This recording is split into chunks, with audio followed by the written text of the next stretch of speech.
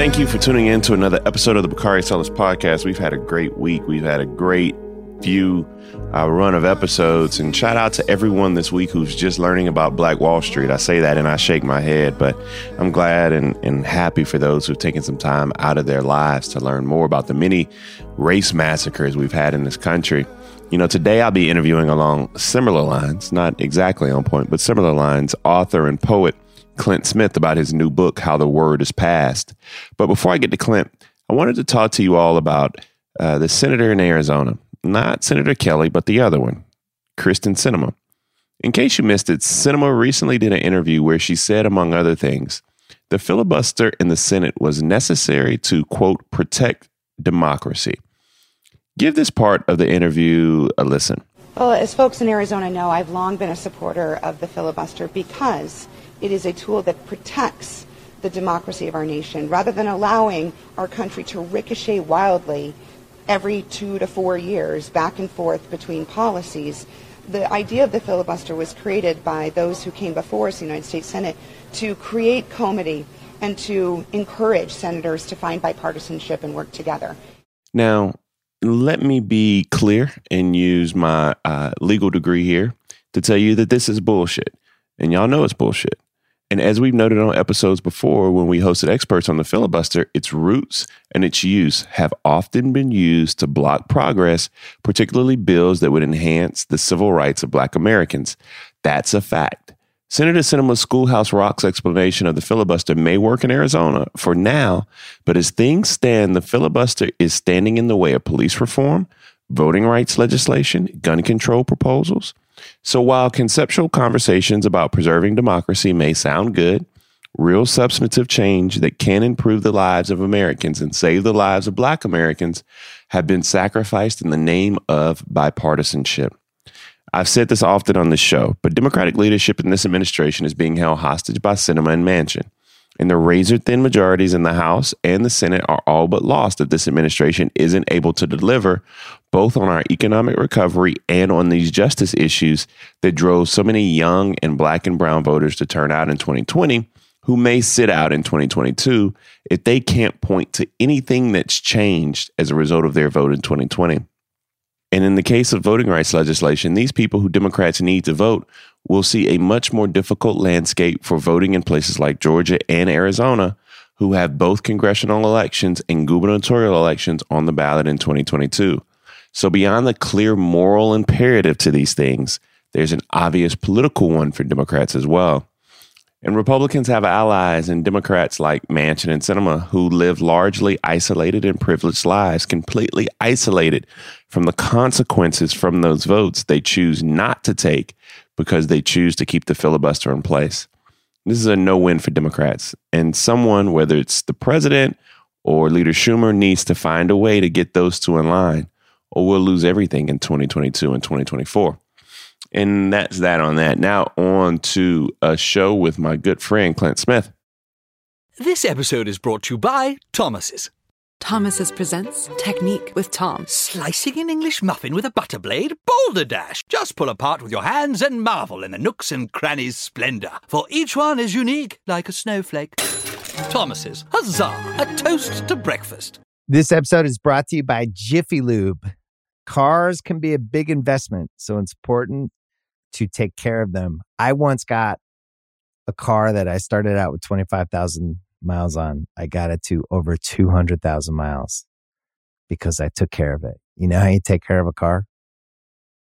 You take care of the maintenance, the oil, the brakes, all that stuff. And if you don't, you can have a car just completely fall apart.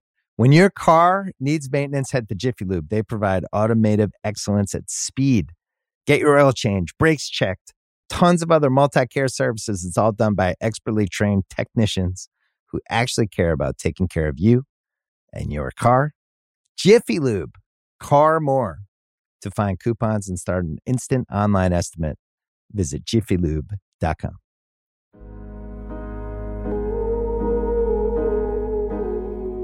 Thank you, Clint Smith, for joining us on the Bakari Sellers Podcast. How you doing today, my brother? It's good to be here. I'm doing well. How are you?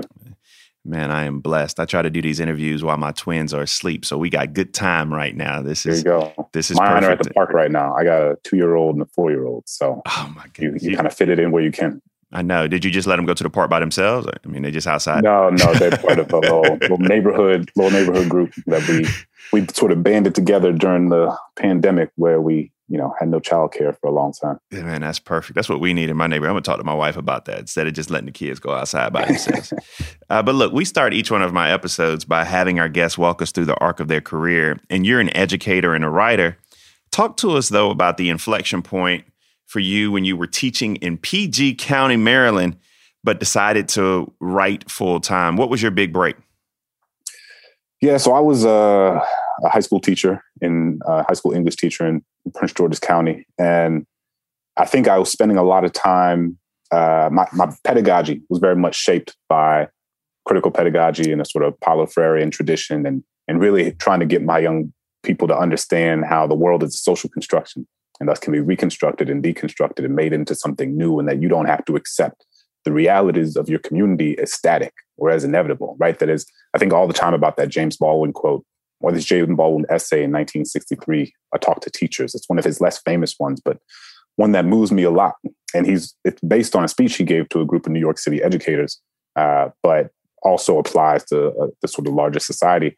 And part of what he says is that teachers of Black children, and he's talking again to teachers directly, but also using teachers as sort of a metonym for the larger society and larger America, is that teachers of Black children have to tell that Black child that although the world tells them over and over again that they are criminal, that it is in fact the society that created the conditions that child is growing up in that is the criminal, right? And like, it's intuitive to so many of us, but it's not clear to so many, and it's especially not clear to a lot of young people who grow up and don't have the language or the toolkit with which to make sense of why the communities they grow up in look the way that they do. And if nobody's giving them those tools, then they begin to internalize certain things about themselves, because of the messages that they're inundated with.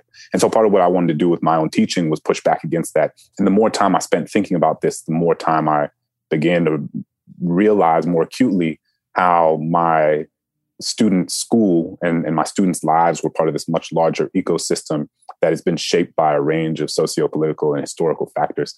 And I just wanted more time to delve into that. And I just wanted to spend some more time with that. So I went to graduate school and got my PhD and started freelancing for different outlets, for The New Yorker for a while, for The Guardian, some different places, and then graduated last May, and didn't really want to go into academia, and wanted to have work that was sort of in conversation with a larger audience, and got a job offer from The Atlantic. And most people like quit their job to go to LA and become an actor. You quit your job to actually write, which is pretty dope.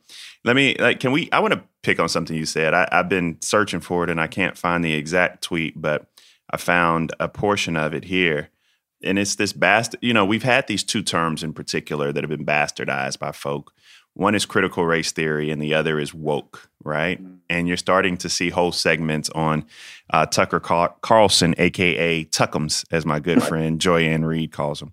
Mm-hmm. But you just saw recently, just kind of piggybacking on some of the things that you were talking about, Nikki Haley, my friend and former governor, who said that critical race theory is harmful to a child's education. Schools need to stop teaching kids that they're racist. Talk to me about just how that perverts the norms or perverts what we're actually trying to do and steers the conversation away from the difficult conversation of race that shouldn't be a political football, but should be one that's enveloped in honesty. No, absolutely. I don't know whether or not for a while I was like, these people don't know what critical race theory is. They don't though. I guess I don't know. I don't know if they don't know or if they don't, or if they know and don't care, right? And I almost don't know which one is more insidious, Good point. It's kind of like critical race theory is not teaching children that they are racist. Critical race theory is a prism through which to understand the sort of larger fabric and history of society and how it has shaped the economic, social, and political infrastructure of this country. It is a way of looking at our society and understanding how race has impacted every segment of American life. they are trying to pervert it because that's what the Republican Party does now, right? It's just a myriad of culture wars that's that all they it try is. to start, and to varying degrees of success. I mean, what was important for me as a teacher, as a writer, I think a lot about, and many of the reasons I wrote my book is because I think a lot about when I was younger, and I think about not having, again, that language to understand why my hometown in New Orleans looked the way that it did, right? I was inundated with messages growing up from all segments of society about why New Orleans was, the quote unquote murder capital of the nation, why we incarcerated more people per capita than Iran and Russia and China, why the projects looked the way that they did, why the people who lived in them lived the way that they did. And you're inundated with these messages. And if nobody is giving you the history to understand that the reason these communities look the way that they do is not because of the people in those communities, but it's instead because of what has been done to those communities generation after generation after generation. And that, and you can go all the way back to the history of slavery, right? Which, existed in this country for 100 years longer than it didn't, right? And so the idea that we would tell ourselves that this history has nothing to do with the contemporary landscape of inequality is both morally and intellectually disingenuous. My grandfather's grandfather was enslaved. The woman who opened the National Museum of African American History and Culture alongside the Obama family, who rang the bell that was sort of signaling the opening of this museum in 2015, was the daughter of an enslaved person, right? And so let's back up to that, because I want people to understand it. You said we were enslaved 100 years longer than we were not. So if we are to imagine, think symbolically of the first enslaved people coming to this country in 1619, right? There's a lot of historiography and there's a conversation about the date. But if we use 1619 as the date, right? First, Africans came to the American British colonies in 1619. Emancipation Proclamation was signed in 1863. Civil War ended in 1865. Civil Rights Act and Voting Rights Act were signed in 1964 and 1965, and the Federal Housing Act was signed in 1968. So Black people have only had a semblance of legal and legislative freedom in this country for 50 some odd years. For 350 years before that, it was fundamentally legal to discriminate against, dehumanize, delegitimize, and disenfranchise Black people. Not in an interpersonal, somebody being mean and using a racial slur, but like you are a state-sanctioned second-class citizen if you're to be considered a citizen at all. So if you're going to kick somebody for 350 years, and then ostensibly stop kicking them for a seventh of the amount of time that you spend kicking them, it would be both morally and intellectually disingenuous, again, to then look at that group of people and be like, what's wrong with you? Why aren't you the same economic outcomes? Why don't you have the same academic outcomes? Why is there so much Chicago. Chicago, right? Look at Chicago. And it's disingenuous because, and sometimes I say that and people are like, oh, well, are you saying that Black people are trapped by history? And no, it's not. No one is trapped by history. But you have to understand context. People still have agency. People still have free will. But we have to understand that agency and free will within the sort of larger historical and social context that it's operating. And so in the context of slavery, right, if you understand slavery as being from 1619 to 1865 and lasting about 250 years, and it only being about 150 years since 1865 and the end of slavery, again, it's like in the American British colonies to what became America, we had slavery for a century longer than we haven't. And it was the reason the United States exists as a global economic superpower is because Black people were the great catalysts of economic wealth. In 1860, as the historian David Blight says, the 4 million enslaved Black people were worth more than every bank, factory, and railroad combined, worth more than all manufacturing that the country had in 1860. And so again, to the idea, going back to what we were talking about before around critical race theory, and you want to teach my child that they're racist. And it's like, if you're not going to, the fact that I grew up and in my Louisiana history class, in my American history class, in my AP history class, the fact that no one talked about that, the fact that that conversation and that framing wasn't brought up, the fact that I grew up in Louisiana surrounded by Confederate iconography, that on my way to school, I drove down Robert E. Lee Boulevard to get to school, that I drove down Jefferson Davis Highway to get to the grocery store, that my middle school was named after a Confederate leader, that my family lives on a street named after someone who enslaved over 150 enslaved people.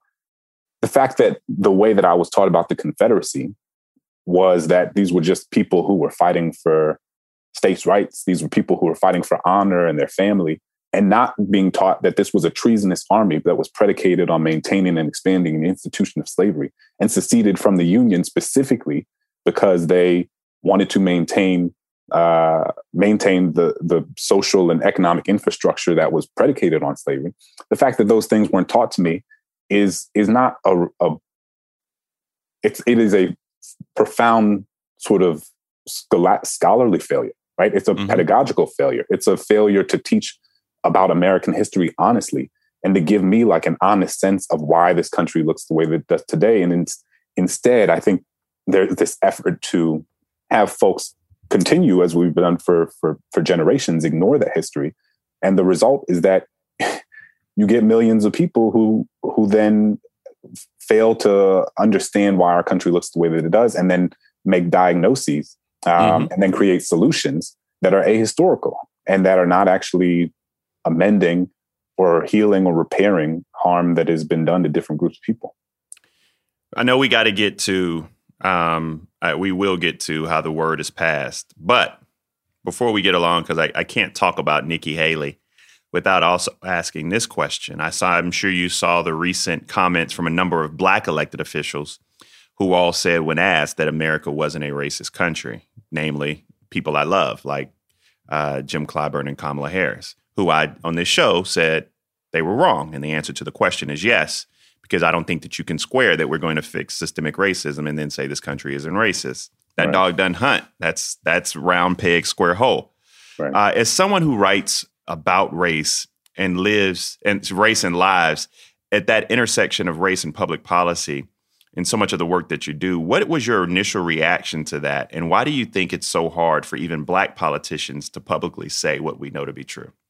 You know, they don't say the same thing off camera. In private. Correct. You know, they don't say the same thing off. I mean, it's a sort of weird, politics is a weird thing, you know, where you like, everyone knows that when Kamala Harris goes home or when Jim Clyburn goes home, you know, they're talking about, I assume, you know, the same way that we're talking about it, right? Because the insidiousness of white supremacy is that it turns that comment into an ideological one rather than an empirical one, right? Like it makes it, if somebody says, is America a racist country? Which embedded within that is like, has America's history intentionally, systemically, and in a state-sanctioned way provided opportunity for millions of people across generations to accumulate and build wealth and opportunity that their ancestors could have never imagined, and done so at the direct expense of millions and millions of other people whose ancestors were intergenerationally prevented from having access to those opportunities, then the answer is obviously yes. And that history creates a sort of contemporary landscape inequality that continues to perpetuate that racism. And they know that. And they don't say it because, you know, our political discourse is further along than it was before. But it's infantile now, which means, you know, I don't even want to think about how we would describe it 10 years ago. You know, I mean, I think about all the time about like the conversation around race has certainly moved and progressed further over the last several years than I probably would have imagined at the beginning in like 2012. I always tell people that like in 2012, if you would ask somebody what redlining was, they would have been like, is that a makeup? Is that a makeup line? Is that some lipstick? And it is meaningful that we are now, that in presidential debates, people are asked about reparations. It is meaningful that people have to create platforms upon which they talk about systemic racism and how they would reduce the racial wealth gap. But as you say, it is our sort of, in many circles, and it's certainly in our sort of larger political ecosystem, it remains infantile. I mean, you know, people are unable to tell the truth because they fear what the sort of political implications that the truth will have for, you know, their political careers, which I think is unfortunate, but also reflects, you know, how far we still have to go. I mean, that is a true reflection, a disappointing one that many times you can just sigh about. I think you'll appreciate this as a writer, but there's a powerful role that myth making plays in American politics. For example, the Cracker Barrel coup that happened at the Capitol in January, we saw a lot of white commentators say, quote, "This isn't America. This isn't who we are." And I'm like, this is exactly who we've always been. And I feel like in order to get the politics we need in this country, we have to fight a lot of myth making, as you were talking about. How important is the myth making to how Americans get race wrong? And how do we break through that? So, I mean, part of what I think is important and part of what I write about in the book is that there is the way that our country understands its history is we don't have the same collective understanding of the history of this country, right? It's a sort of patchwork experience. And you know, in How the Word is Passed, I go to these different historical sites to understand how they're reckoning with the history of slavery, failing to reckon with it, or doing something in between. And there's just a profound lack of consistency. And I think when we think about something like monuments, for example, which is something that I think about and grapple with in the book, the way, you know, as I mentioned, I grew up in a majority Black city in which there were more homages to enslavers than there were enslaved people. Mm-hmm. And, you know, for me, it's like, well, how does that happen? And what are the implications of that? And what would it look like if we had, not to say monuments and symbolism solve everything, but what symbols are is a reflection of stories we tell. And the stories we tell shape the narratives that are embedded in our psyche. And then the narratives we tell shape the policies we create. And the policies we create shape the material conditions of people's lives. Mm-hmm. And so, you know, in Germany, they have this thing called the stumbling stones. And there are like tens of thousands of stumbling stones across Germany. And when you go there, or when you come across one, they're these sort of golden brass bricks in the ground that are sort of slightly elevated from the ground. And what they are these things that have inscribed on them the names of people who were killed in the Holocaust and sent to death camps. And so you go to a yoga studio, or you go to a Nike store, or you go to McDonald's, and in front of that place, there will be a stone or a series of stones that have the names of people who were killed in the Holocaust, who were taken from that place that is now, you know, whatever restaurant or store or building that it is, and who were sent to death camps. And so you can't go anywhere in that country without directly encountering and having to come to terms with what was done in that country's name to millions and millions of people. And it's not to say that anti-Semitism doesn't exist in Germany. We know that they're grappling with it in their own way. But there's a fundamentally different project of collective national reckoning and atonement that is happening there that is completely absent here, right? And so, you know, what would it look like if we had that in the context of slavery? What would it look like if you had, you know, these markers that every time you went to different places across this country, it showed you where enslaved people were sold. It showed you where an enslaved family lived. It showed you where indigenous families were removed. It showed you where Japanese American internment took place. Like, how differently would that shape our sort of collective understanding of what has been done to people in this country's name? And I think that can play a small role in shifting how people understand. If you have a better understanding of what has been done, then you have a better understanding, I think, of what needs to be done moving forward. And so that's a small piece of it, right? Just like thinking differently about how, you know, the myth making, we allow space for the myth making because our collective landscape is devoid of reminders of what we've done. And we're failing in the context of our schools, but we're also failing in the sort of physical infrastructure of our landscape and how that can shape what our societal memories of oppression look like. This episode is brought to you by Thomas's. Thomas's presents Technique with Tom. Slicing an English muffin with a butter blade? Boulder Dash! Just pull apart with your hands and marvel in the nooks and crannies' splendor, for each one is unique like a snowflake. Thomas's, huzzah! A toast to breakfast. This episode is brought to you by Jiffy Lube. Cars can be a big investment, so it's important to take care of them. I once got a car that I started out with 25,000 miles on. I got it to over 200,000 miles because I took care of it. You know how you take care of a car? You take care of the maintenance, the oil, the brakes, all that stuff. And if you don't, you can have a car just completely fall apart. When your car needs maintenance, head to Jiffy Lube. They provide automotive excellence at speed. Get your oil change, brakes checked, tons of other multi-care services. It's all done by expertly trained technicians who actually care about taking care of you and your car. Jiffy Lube, car more. To find coupons and start an instant online estimate, visit jiffylube.com. This episode is brought to you by Cars.com. When you add your car to your garage on Cars.com, you'll unlock access to real-time insights into how much your car is worth. Plus, view its historical and projected value to decide when to sell. So when the time is right, you can secure an instant offer from a local dealership or sell it yourself on Cars.com. Start tracking your car's value with your garage on Cars.com. So let's get into how the word gets passed, or how the word is passed. What is it about? Why'd you write it? And what do you hope readers get out of it? Because it's fascinating, to say the least. So the book began in 2017, and I was watching the statues of several Confederate monuments come down in New Orleans, in my hometown. And I watched the statue. Shout out Mitch Landrieu. Shout out to Mitch Landrieu. We've had a lot of conversations about this, and Mitch, I think, he wrote a book about this, and that process was the result of a range of conversations that he had with Black folks around him, who pushed him to think differently about something that he thought he understood, but very clearly realized that he didn't understand, like, what the history of these things were and what they meant.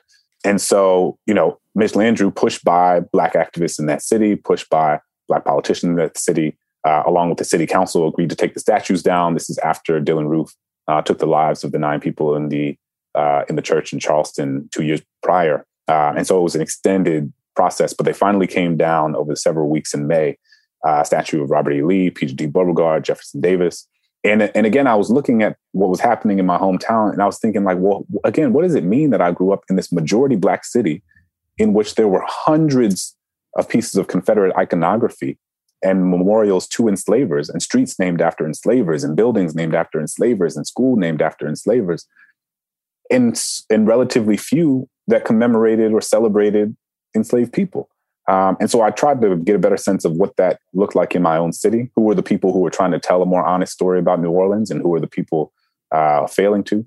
And then I kind of spread that out to think more broadly across this country about the different places that were talking about this history or failing to, in their willingness to confront or not confront this history. And so one of the places I go is Angola prison. Angola, for those who might not be familiar, is the largest maximum security prison in the country. It is built on top of a former plantation. 75% of the people held there are Black men. Over 70% of them are serving life sentences. And what I tell folks is that if you were to go to Germany, to use it as an example again, and you had the largest maximum security prison in Germany, built on top of a former concentration camp, in which the people held there were disproportionately Jewish, that place would be a global emblem of anti-Semitism, and rightfully so. It will be abhorrent. It will be disgusting. It would run counter to all of our moral and ethical sensibilities.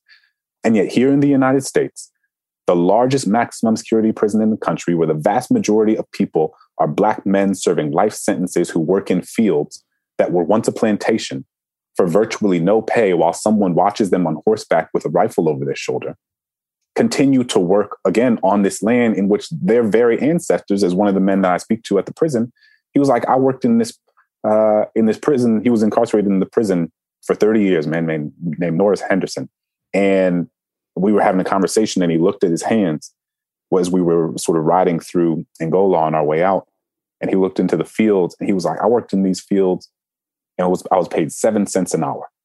And these could have been the very fields that my ancestors were working in just a few generations ago. And so what is it about white supremacy that not only enacts violence against people's bodies, but also collectively numbs us to certain types of violences that in any other global context would be wildly unacceptable, and so clearly so? And what is a place like Angola doing, or in the case of Angola, failing to do, to account for what history has transpired on that land, and the way that a prison that has a museum in front of it that doesn't address slavery at all, that has a gift shop in which they seemingly make a mockery with the items inside of the gift shop about the condition of the people who are living there. There's a mug as well as hats that have the silhouette of the front gate of Angola and that say, Angola, a gated community, right? Like, and you're kind of like, well, what a profound failure on so many levels. And what a profound indictment of this country and of my home state, that place can exist at all, much less exist in the way that it does. Another place I go is... you go to Monticello, the Whitney Plantation, Angola, a Confederate cemetery, Galveston, Goree Island. I mean, like, what you chose these sites, and I'm not going to give away the book at all, but you chose these sites. And let me tie these questions in together because you're a poet. But how does your orientation as a poet help shape how you tell the stories of these sites that you chose? I mean, you have a rhythm in the writing that and I can tell you I don't have it, but most writers don't have, and it comes out. You can smell, taste, feel a lot of the places that you go. Talk about that. I appreciate that. You know, I've spent the last several years spending time with books of history on slavery that have profoundly moved and transformed me in profound ways. And the more time I spent with these books, the more I wondered what it would be like to take the best of the history and the best of this historiography and sort of add a poetic sensibility, right? Like my background in writing is as a poet. Like, that's how I came up as a writer, is going to open mics and poetry slams in college. And then through my young adulthood, before I sort of moved across genre and started, you know, now I'm both a poet and a journalist at The Atlantic and, you know, do a range of other types of writing. But my origins are always as a poet. And that's the lens that I bring to every type of writing that I do. And I think what poetry does is it pushes you to home in on the granular, right? Like, what does the place look like? What does it smell like? What do the voices sound like? What is it like? What does it mean to not only understand like a slave cabin in the abstract, but like, what does it feel like and smell like and look like to stand inside of it, right? Like, how does the land move?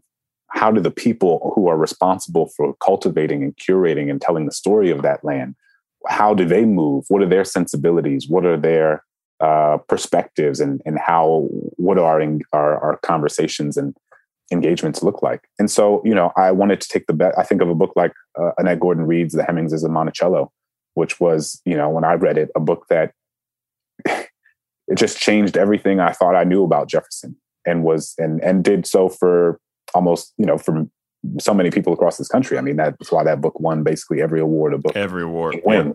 And I was like, well, what if you take the best of that history and then I bring that history to the land itself, right? And think about what it means to be on the land that was not only Jefferson's, but also belonged to the Hemingses and the Grangers and the Fawcett's and so many of the enslaved families who lived there across generations. And I just wanted the reader to feel like they were on this journey alongside me to the best of my ability. And you know, I think poems and novels and literary fiction served as really helpful guides. You know, the way when you read Toni Morrison, you know, you feel like you're there. Like, she really, it's not even just painting a picture, but it is that she completely envelops your senses in the sort of language that she uses to make you feel as if you are standing in that scene alongside the characters. That's the best way to put it. You feel like you're there, but it also makes it's a read that you feel like you're always learning, but the poetic sensibilities don't make it a difficult read at all. Let me ask you this before I let you go, because I know we both have kids and we got kids that we got to get to during this quarantine period. #DeadLife. Where did the title come from? The title, How the Word is Passed, is from a descendant of one of the families in Monticello. And they were talking about Monticello has this project called the Getting Word Oral History Project, where they interviewed the descendants. They interviewed the Hemingses, again, the Fawcett's, the Grangers, and so many of these folks whose ancestors were enslaved at Monticello. And when asked how, you know, this was, I think, maybe somebody's great-great-grandchild, when asked how they got the stories of their great-great-grandparent, they talked about the sort of tradition of oral testimony within their family. And that, like, great-granddaddy would tell his daughter, who would tell her son, who would tell her daughter, who would tell, and it's like, this is how the word is passed down. And I stumbled across that quote, and I wrote it down. I was like, this is how the word is passed down. And I kind of cut this and cut down. And I was like, how the word is passed. And I think sometimes as a writer, you just have that moment. You're just it rings good. Yeah, it rings good. This is it. So I have this book. I got it before most of y'all because I had to read it to prepare for this interview. How the Word is Passed. Tell folk how they can follow you, where they should get this book from. I'm sure everywhere, from your big box stores to your independent bookstores. Can you pre-order it? Can you pre-order it yet? You can pre-order. The book is out June 1st. Please pre-order it. I don't know when our conversation comes out, but pre-order it, order it. You can order it from... It'll be before June 1st. So go ahead and pre-order it. Yeah. If Ibram Kendi says you need this book, then you need the book. That's the way I feel about it. So you can follow me on social. I'm at Clint Smith III everywhere, and ClintSmith3rd.com is the website. But this has been a pleasure. Man, thank you for having me, my brother. God bless you and your children and your family, man. I know this book is going to do well. And so let me just tell you that, let me see, who is your publisher here? This is Little Brown. Yeah. So as soon as this book hits bestseller status, I can't wait for them to call you and say, you got to get another one out in next year. So go ahead and start writing, my brother. Man, I'm just trying to be like you, man. New York Times bestseller and whatnot. Man, I got another one, a children's book coming out in January that I finished. I'm so excited. I was tired of my kids looking at little purple people and blue people on TV. So I wrote a children's book and then got another adult book coming out. But thank you for this book, man. Thank you for your time today. Have a blessed day, man. I appreciate it. Likewise. All right. Be easy. Before I let you go, I wanted to talk about something that's been bothering me lately, and that's NBA fans. Can y'all get yourself together?